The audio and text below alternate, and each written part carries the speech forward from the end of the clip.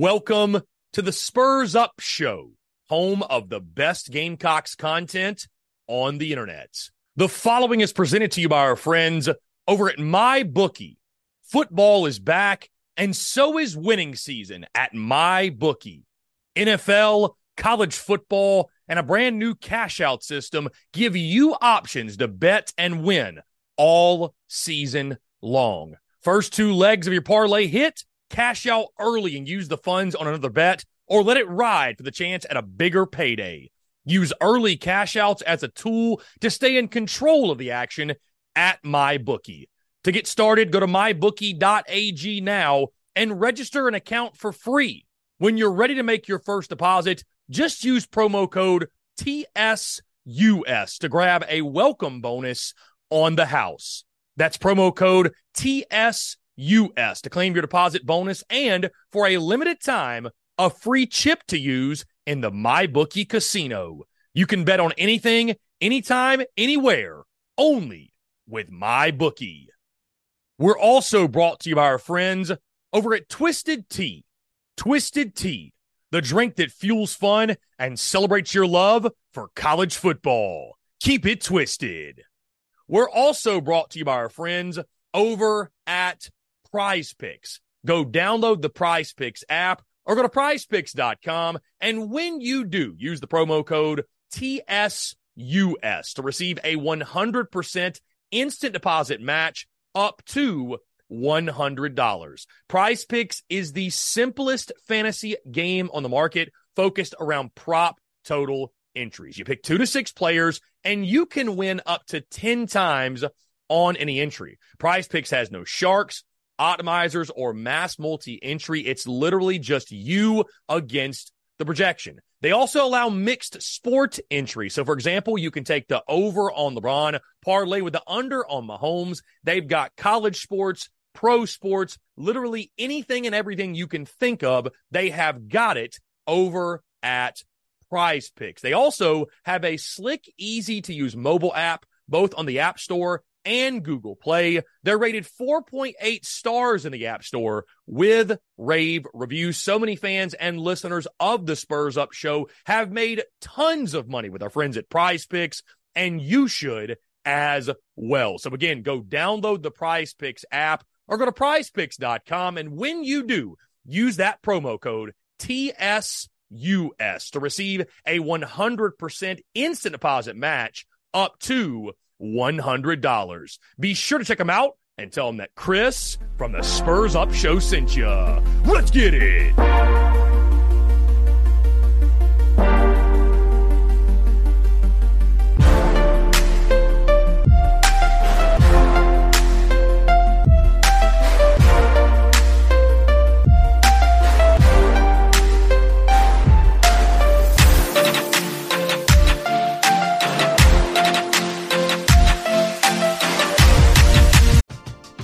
We're driven by the search for better. But when it comes to hiring, the best way to search for a candidate isn't to search at all.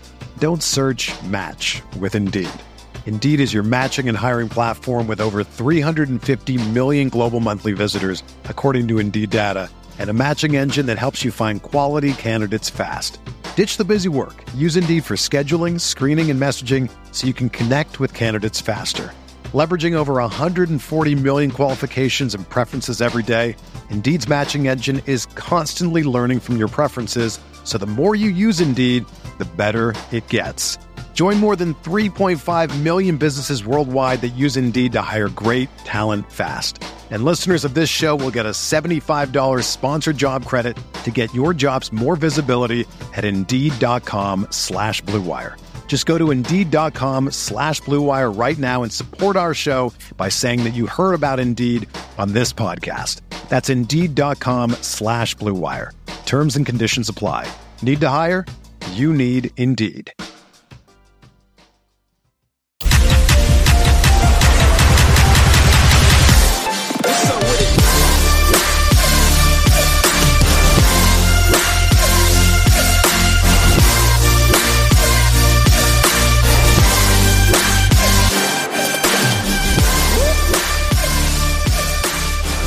Joining us, as he does each and every single Monday, our good friend Chris Doering of SEC Network. Chris, what's going on, my man? Great to chat with you once again.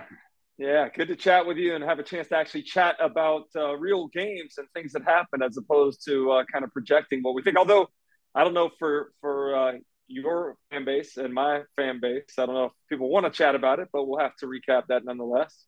You got to embrace it, man. Hey, week one, the ball is rolling, and we knew, right, things can change so drastically week to week, and certainly that was the case for the Gators and the Gamecocks. Let's start with Florida, Chris. Obviously, their action took place on Thursday, falling to Utah by a final score of 24-11. Chris, I thought what was so interesting, and I'm sure you noticed it as well, as the news leaked about Cam Rising not playing in that football game, you saw the Vegas line fall and fall and fall. And at one point, Florida was a 4.5-point underdog. And many in the national media, I thought, were gravitating toward picking the Florida Gators. They became kind of that sexy upset pick. But Utah, obviously, the elevation and their football team as a whole, I think they showed they're a complete football team. They're not just their quarterback. And also, I thought, Chris, they showed that, I mean, they knew for weeks that Cam Rising was not going to play. They did a great job in getting their starter ready.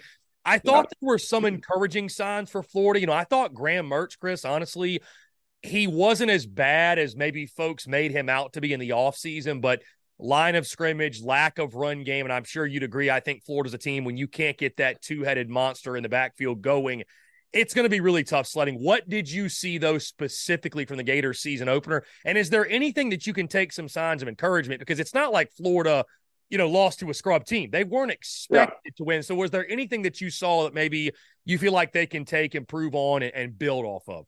Yeah, you're right, Chris. It's an interesting contrast, right? To think about Florida going out west to play an elevation against the defending two-time Pac-12 champion versus some of the teams in the SEC that were playing mid-major type programs or even FCS programs. And so I think you kind of have to take some things with a grain of salt. Would it have been better maybe to have played McNeese State in the first ball game instead of week 2? Perhaps. But I think you actually do learn a lot about your team. And let's be honest, nobody thought Florida was going to win the national championship this year. So losing a game out of conference is not as devastating as I think the Florida fan base would have you believe it is. Now, the way they went about losing it is certainly something that's frustrating and can maybe cause some concern looking forward in the future. But you talked about Utah, knowing Cam Rising was out, knowing that they were going to have to use a backup, or in this case, 2 backup quarterbacks, which I thought they did a great job of using both of those and playing to their skill sets. The play calling was fantastic. I thought the coaching on the Utah side was great. I thought the coaching on the Florida side was less than what was expected, given some of the things that I had seen in practice and things that I had heard. But I think you go back and the penalties are one thing. Jumping off sides on 3rd and short, 4th and short in an environment like that's effort. That's early season mistakes. Not knowing where to line up, not knowing that you have to have enough men on the line of scrimmage as a receiver where you are, where you're supposed to be, is an issue. Not knowing that you can't have 2 number 3s on the field at the same time when you get to stop and force a punt is an issue. Getting play calling in late into the play clock is an issue. Taking delay games in the red zone. 1 of 13 on 3rd downs is an issue. So there's a lot of things that I think you go back and look at and feel really nervous about. But I'm with you, Graham Mertz. I thought he did a great job. I don't know that it's ideal that you throw the ball 44 times or whatever he ended up doing. But sometimes, and people don't know this unless you actually have a chance to look at the tape, but like Utah took away the run. They were putting guys in the box to try to force Florida to have to throw the football, which they kind of reluctantly did a little bit later. But I thought Graham Mertz got him into some good plays at the line of scrimmage at times, made some really good throws at times, made some that maybe could have been a little bit better. But at the end of the day, I think there's more playmakers on the offense than there were last year, particularly at the receiver position. Trey Wilson looked really good. Ricky Pearsall had a slow start, but got going later on. So there is room to maybe feel optimistic about it, but you got to clean up the self-inflicted wounds because Florida's just not good enough to win against quality teams doing that to themselves. Chris, certainly not asking you to go scorched earth on Billy Napier or anything, but does it concern you when you have those type of mistakes? Again, I know it's a season opener, but these are things that, this isn't year one. And some of those things I feel like you're talking about, they are year one mistakes showing up in year 2. Yeah, it's not year one, but there are 40-something new players on the roster. So in effect, it's year one that those guys are being coached by this coaching staff. It's year one that those guys are all playing together as a unit. So I don't mean to make mistakes for or make excuses for them, but at the same time, I go back and look at last year. LSU was miserable a year ago tonight in that opener against Florida State. It looked like they had problems even getting lined up and catching punts and executing plays, and they ended up getting a lot better. I didn't even think they were going to get bowl eligible after the loss last year. So there is a precedent for feeling like you can improve. I certainly am not putting Billy Napier on the same level of coaching as I am with Brian Kelly right now, but I still do believe in Billy Napier. I think he's a good coach. I think he's surrounded by a lot of other good ones. Go back defensively. Chris, you and I talked last week. Austin Armstrong, I still believe, is a star in the making. Did they get beat on the first play? Safety, the Moten gets caught up in the crosser. They hit the post over the top. They give up a 70-yard touchdown there. Not great. The offense turns the ball over early in the third quarter inside the 20. They pick it off and set up a short field to be able to score. They get off the field on third down. They punt. They have two number threes on the field and get the defense right back on the field. So I think the defense is actually maybe one of the things that you should be most optimistic about if you're a Florida fan. We're driven by the search for better. But when it comes to hiring, the best way to search for a candidate isn't to search at all. Don't search, match with Indeed. Indeed is your matching and hiring platform with over 350 million global monthly visitors, according to Indeed data, and a matching engine that helps you find quality candidates fast. Ditch the busy work. Use Indeed for scheduling, screening, and messaging so you can connect with candidates faster. Leveraging over 140 million qualifications and preferences every day, Indeed's matching engine is constantly learning from your preferences, so the more you use Indeed, the better it gets. Join more than 3.5 million businesses worldwide that use Indeed to hire great talent fast. And listeners of this show will get a $75 sponsored job credit to get your jobs more visibility at Indeed.com/Blue Wire. Just go to Indeed.com/Blue Wire right now and support our show by saying that you heard about Indeed on this podcast. That's Indeed.com/Blue Wire. Terms and conditions apply. Need to hire? You need Indeed. When you need mealtime inspiration, it's worth shopping Kroger, where you'll find over 30,000 mouth-watering choices that excite your inner foodie. And no matter what tasty choice you make, you'll enjoy our everyday low prices, plus extra ways to save, like digital coupons worth over $600 each week. You can also save up to $1 off per gallon at the pump with fuel points. More savings and more inspiring flavors make shopping Kroger worth it every time. Kroger, fresh for everyone. Fuel restrictions apply. Now moving to, Chris, the game Saturday night in Charlotte, Gamecocks falling to North Carolina 31-17. And to call this one disappointing, I think is putting it lightly. A game in which, Chris, I thought this was a coin flip game. I think some within Gamecock Nation maybe took the Tar Heels a little bit lightly and took lightly the ability of Drake May, his array of weapons, even without Tez Walker and some others. And then defensively, we were not sure the type of strides UNC would make, but it couldn't be worse than last year. Yeah. But to say what happened on Saturday night was a surprise, again, I think that's putting it lightly. 9 sacks in the ball game. South Carolina rushed for 11 yards. We'll start offensively. Your thoughts on the Gamecocks' offensive line struggles, Chris, because it's one of those things where following this program as closely as we do, you knew this was a question mark. You knew it could be a deficiency, and you tried to plug your holes with transfers from schools such as Western Illinois, Charlotte, Mercer, Yale. And Chris, frankly, I think you saw the difference in Power 5 talent, ACC talent versus maybe some of those lower level guys that I don't think they really knew what they were stepping into. Your thoughts on the offense, because I think that was the big question mark coming in the season after you fire your offensive coordinator, Marcus Satterfield, all the Spencer Rattler chatter. But, he never had a chance. And Dowell Loftus never had a chance. If you can't get some sort of push or provide any protection, you give up 9 sacks and rush for 11 yards, Chris. You're going to lose that game 10 times out of 10. You know what it reminds me of a little bit, Chris, is last year we had such high hopes for Kentucky with Will Levis returning, with Chris Rodriguez at the running back position, with some receivers that ended up surprising us as freshmen. But all of that was a moot point because they couldn't protect. They couldn't run block and they couldn't protect. And certainly every defensive coordinator's main goal when you talk to them about what you hope to do is to stop the run. When you stop the run and make somebody run one-dimensional, it's easy from there. And I know Gene Chizik very well. I know early on he knew that they weren't going to be able to run the football against him. And at that point in time, it became much easier for him to call plays. Now, credit to North Carolina. They upgraded their talent significantly on the defensive line and the entire side of the ball. It looked like a total mismatch in terms of the skill and level of ability that they had on their defensive line versus what South Carolina had on their offensive line.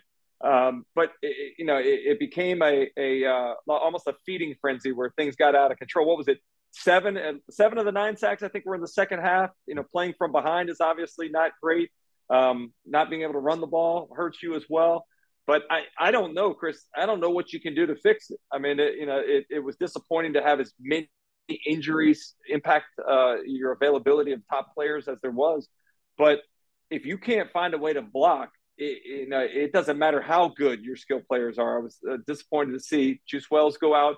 Xavier Legette maybe was the real bright spot of the night, making multiple contested catches. So his sense of urgency seems to have come along. But even on the passes that Spencer Rattler completed, he was still getting hit time and time again. So I know he's hurting on Sunday morning, and I can't even imagine, what he must be thinking about going forward. The problem becomes is like, remember last year when they weren't playing well, as soon as he didn't know what to do, he's scrambling away. The games that he was the most successful, Tennessee, Clemson, he stood in the pocket, made a quick decision, threw the football. When you don't know if you're going to be protected, your natural human instinct is to try to run and make something happen, start seeing ghosts that aren't even there. And that's my concern going forward. If they can't make him feel more confident in there, the entire plan of the season offensively erodes. The Spurs Up Show is brought to you by our friends over at Twisted Tea. Are you ready to elevate your college football game day experience? Check out Twisted Tea, your go-to game day beverage for college football fans. Twisted Tea is unlike any hard beverage you've had before. It's made with real brewed tea and packs a flavorful punch with 5% alcohol and no carbonation, delivering the perfect balance of taste and refreshment that goes down smooth for every game day occasion. No need to settle for the usual. Twisted Tea turns up any occasion, especially when you're cheering for your favorite team. Whether you're tailgating in the stadium parking lot, watching at a bar, or hosting friends at home, Twisted Tea is there to elevate the game day experience. It perfectly complements your love for college football and your passion for creating unforgettable moments. So let's toast to unforgettable game day experiences. Twisted Tea, the drink that fuels fun and celebrates your love for college football. Keep it twisted. The Spurs Up Show is also brought to you by our friends over at Game Time. Download the Game Time app or head over to gametime.co and use the promo code SPURSUP for $20 off your first purchase. Again, that's promo code SPURSUP, SPURSUP, for $20 off your first purchase. Game Time is the best ticket buying app available that removes all the stress of the ticket buying process. They have things like images of your seat before you buy, so you know exactly what to expect when you arrive. Guys, you can buy your tickets in a matter of seconds. 2 taps and you're set. And also tickets, they're sent directly to your phone. So no more scrambling, searching through your email, trying to find the tickets you just bought, whether it be the Gamecocks, a concert, a comedy club event, you name it, whatever the event is. Buying tickets shouldn't be stressful, and Game Time is the way to go. Again, that's our friends at Game Time. Go download the Game Time app or go to gametime.co. And when you do, create an account and use promo code SPURSUP. That's SPURSUP for $20 off your first purchase. Download Game Time today. Last-minute tickets, lowest price, guaranteed. And to your point, Chris, again, when you follow it as close as we do, sort of the lay of the land, what the roster looks like. I mean, when you look at this roster, Chris, and what's available, it's not like you've got a bunch of second-teamers that are juniors and seniors, and you say, okay, well, maybe these guys are ready to play their best ball. I mean, they're true freshmen. And granted, they were highly rated, but that's not normally a recipe for success in the SEC when, oh, by the way, in 2 weeks, your first SEC games, is between the hedges at Georgia. Yeah. You're going to ask those young guys to go block those monsters over there at UGA. Chris, I think on the defensive side, though, I think South Carolina has issues there as well. I think their secondary is fantastic, but that defensive front, you mentioned Spencer Rattler, the scrambling, getting hit. Bro, Drake May was playing 7-on-7. I mean, setting his feet comfortable, and we talked about coming in that game, they had to disrupt his rhythm, his timing, his comfortability. I can only think of maybe 2 or 3 times tops that I saw Drake May scrambling, and I mean, he's a guy that's going to make you pay. So fans get so exhausted hearing it, but line of scrimmage on that side of the ball, Chris, I think that's a major issue as well. Yeah, I mean, and it's really what the SEC is about. We talk about it probably too much, but it is a line of scrimmage league, and it certainly is true. And again, you're not able to go out into the free agent market and bring anybody in. So it kind of is what it is at this point. Florida's had the same problem the last couple of years, and it's manifested itself in terms of passing yards given up in the secondary, inability to get off the field on third down. If you can't pressure with your front four, if you can't disrupt the run game by penetrating with your defensive line, again, it's going to be a long season. So I was proud of the fight. I thought that the secondary made a couple plays to keep them in the ball game when it looked like it was about to get out of hand. I thought North Carolina made some better adjustments than I saw South Carolina making adjustments. But at the end of the day, you got to find a way to create some pressure. So if you can't do it organically with your front four, now it starts to be something where you're going to have to maybe ask that secondary to do more than you'd like to, unfortunately. Chris, two-part question for you, then we'll move on to the rest of the slate. How surprised were you in just how much of a beatdown that was? Because, again, I thought it was a 50-50 game. I did not see it playing out the way that it did. Did that surprise you at all? And then, if you came in this season with unrealistic expectations, and I say unrealistic, expecting 9-3, 10-2, something crazy like that, to be fair, I'd call that unrealistic. If you came in with unrealistic expectations, this more so applies to that crowd. But my second part of the question is, how do you feel that loss to North Carolina? And I'm not trying to overreact, but how do you feel? Does it reset expectations in your mind? Because I had South Carolina at 7-5 with a win over the Tar Heels. And so now all of a sudden, I think that this season goes from, hey, let's match last year's win total to, you better make sure you find a way to get to 6 wins, because with offensive line play and lack of pressure, and there are no gimmies on this slate. There already weren't, but even more so now. Yeah, I think there's one thing to lose, and there's another thing in the style and the way you go about losing. And I think the way that South Carolina went about losing that ball game gives you real reason for concern. As you talked about before, the offensive line, the defensive line, if you can't block them, you can't protect, you can't run the football a little bit, you can't create some pass rush, it's going to create some real problems for you, especially as you get into SEC play. So, I think there are a lot of Florida fans right now reevaluating what they think the year can be like based upon the way that Florida lost the game. So, I thought it was going to be hard for them. I was nervous, after Coach Beamer's first year when they end up, getting bowl eligible, winning the Duke's Mayo Bowl and win 7 games that year, that they were going to have a hard time exceeding that expectation or even living up to it. And they did exceed it. Now the bar is set higher. You got younger players. You got some issues with injuries at the start of the season. That's never a good thing. So I do think, there needs to be some patience and understanding that this program's still being built, and that it's going to have some bumps along. It's not growth is not an upward trajectory all the time. There are some bumps in the road. There are some back steps and some dips, but I believe in Shane Beamer. I believe in his coaching staff, and hopefully they can find a way to rally. Because again, last year, after that Florida game, maybe the most embarrassing loss of the year, when they go down to Gainesville and don't score a single offensive point, they come back and find a way to rally and beat Tennessee and Clemson in back-to-back weeks. So if anybody can do it, I believe in Coach Beamer. Chris, the rest of the SEC slate, it really was cupcake weekend. I mean, the closest margin of victory was 25 points. That was Missouri on Thursday, 35-10. I want to go directly to Tuscaloosa, though, a 56-7 win. But you look at the storylines underneath the storylines. The play of Jalen Milroe, what did you see from him? I mean, I only saw highlights of this game, obviously. But when 4 is on the field, I mean, he's one of the best athletes, if not the best athlete. And I thought the touch on the deep ball. I thought that really stood out to me on a couple of those that he hit. Did anything jump out to you? Obviously, the real test will come this weekend against Texas, but what did you see from Jalen Milroe in that Alabama quarterback room on Saturday night? Yeah, I've talked to you a couple times in the offseason about my concerns for Alabama as a whole. I thought they would go 9-3 this year, and largely that had to do with a couple different things. Quarterback position, who we didn't necessarily know was going to win that job and what the capabilities would be of that person.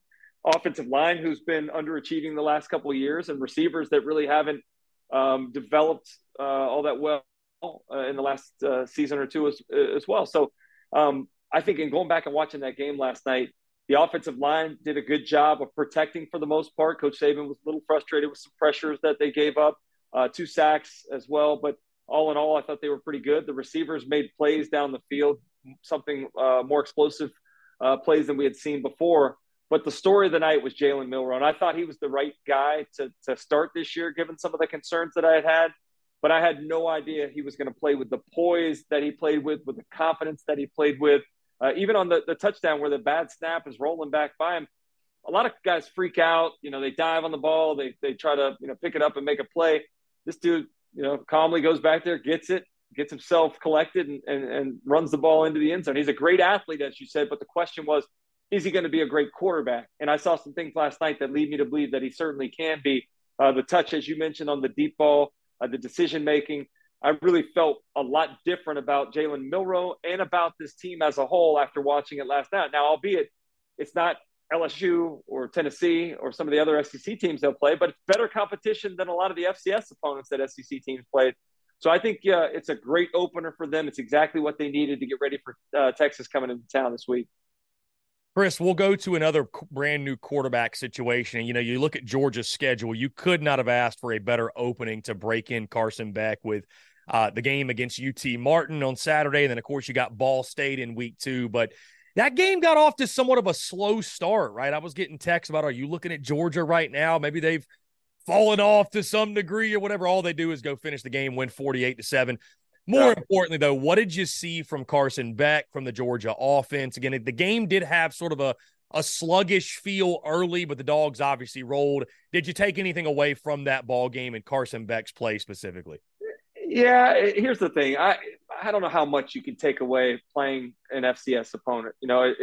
I remember myself playing against some of those type games where, even the most competitive person has a hard time really getting that emotional readiness up and ready to go. So it was the perfect game, as you said, for where they are right now, having to replace Stetson Bennett. Carson Beck gets a chance to get his feet wet against an opponent you knew they were going to beat regardless of what happened.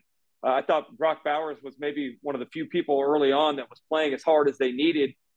Kirby was a little frustrated with the guys' sense of urgency, but they ended up turning it on. And you did it without, Ladd McConkey's not out there. So Mekhi Muse steps up and makes a big play.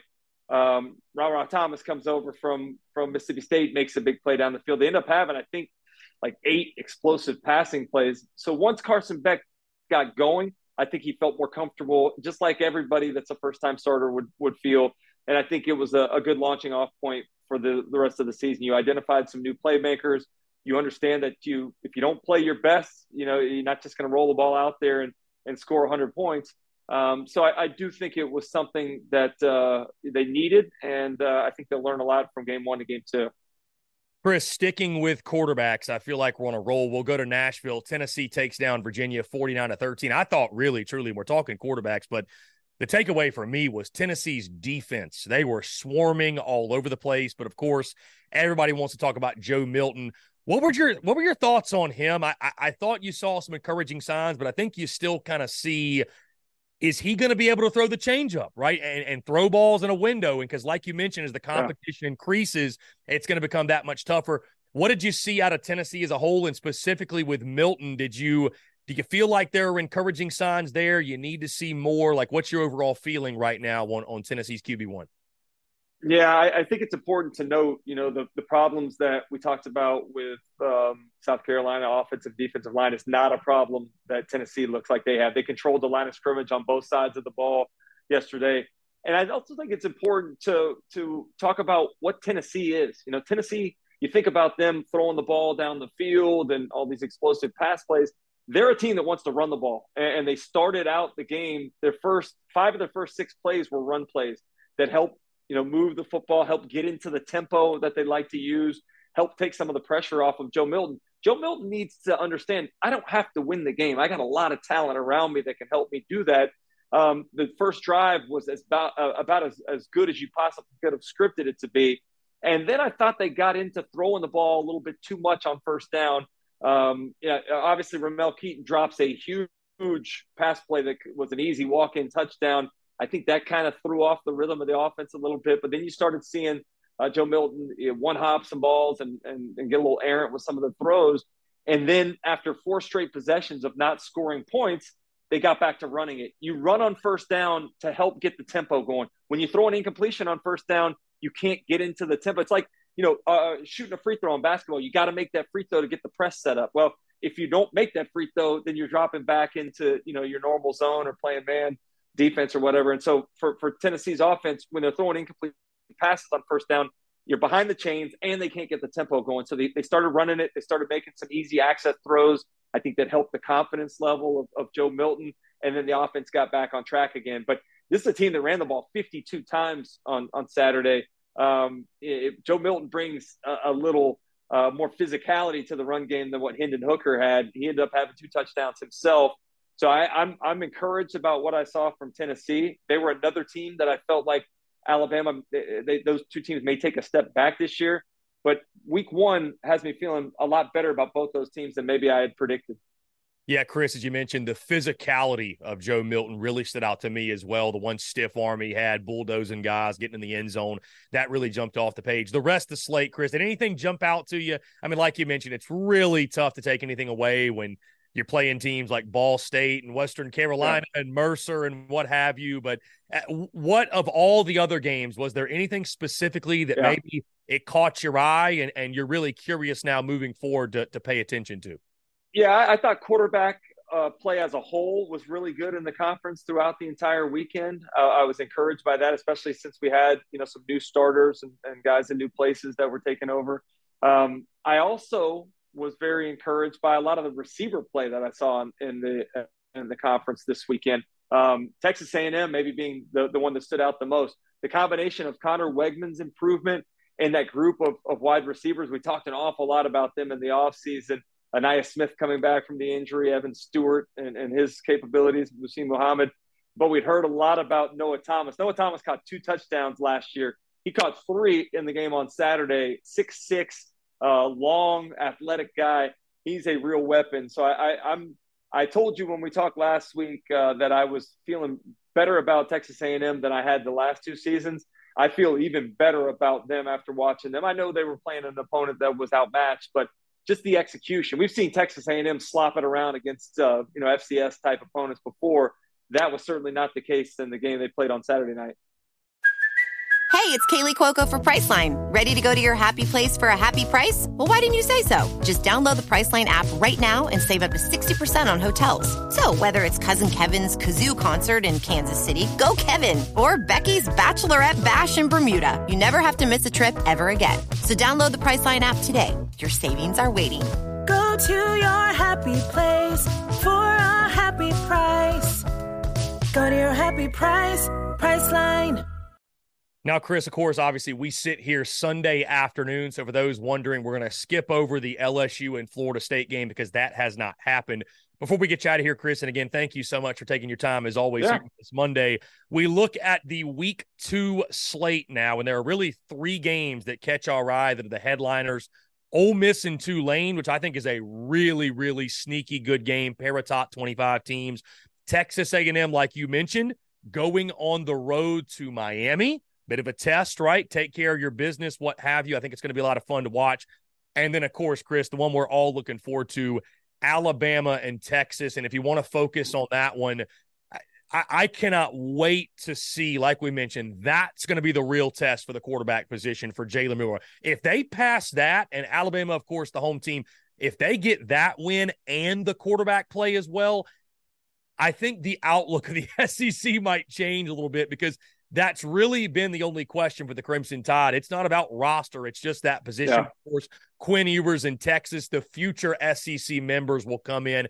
It's going to be a great matchup. But your thoughts on the Week 2 slate in the SEC? It gets better. I thought the Week 1 slate was not great. I think we're getting cheated a little bit with some of the games that we were subjected to, not only in this conference but across the country. But I am very excited about watching Alabama and Texas square off. It was a great game last year. I think if Quinn Ewers doesn't get hurt in that game, Texas probably wins the football game. Bryce Young single-handedly found a way to bring Alabama back, and there's no Bryce Young on the field this year. So I think that's a little concerning. But Jalen Milroe and his ability to not just be an athlete, but a quarterback does make me feel a little bit better about it. I didn't get a chance to watch the Texas game yet. I'll go back and check that out on tape. But I have a lot of respect for Quinn Ewers and certainly even more respect for Steve Sarkisian. I thought he did a great job when he was at Alabama. I know he's the right guy to help bring Texas back. And as much as we either love or hate Texas, college football is better when Texas is good. College football is better when Miami's good. College football here in the SEC is better when Tennessee and Florida are good. So, I hope that, the game lives up to the hype. I certainly hope the game on Sunday night that we're about to watch here with LSU and FSU lives up to the hype. But early in the season, it's still one of those things where you haven't quite maybe figured out who you are. There's going to be some inevitable mistakes. But I just hope that those teams are able to play cleanly. Based upon what I saw on Saturday night, I feel a lot better about Alabama's chances to win that football game. So I haven't watched a ton of it yet on tape, but my early inclination is that Alabama finds a way to get the dub. Chris Doering of SEC Network does a fantastic job as always. Chris, keep up the great work, man. Caught you in studio over the weekend. You guys crush it each and every single weekend of the SEC football season. Enjoy LSU, FSU, and we'll talk to you next week, my friend. I appreciate it, man. Heading in for night 4 in a row here in college football this Labor Day weekend, man. So it should be fun.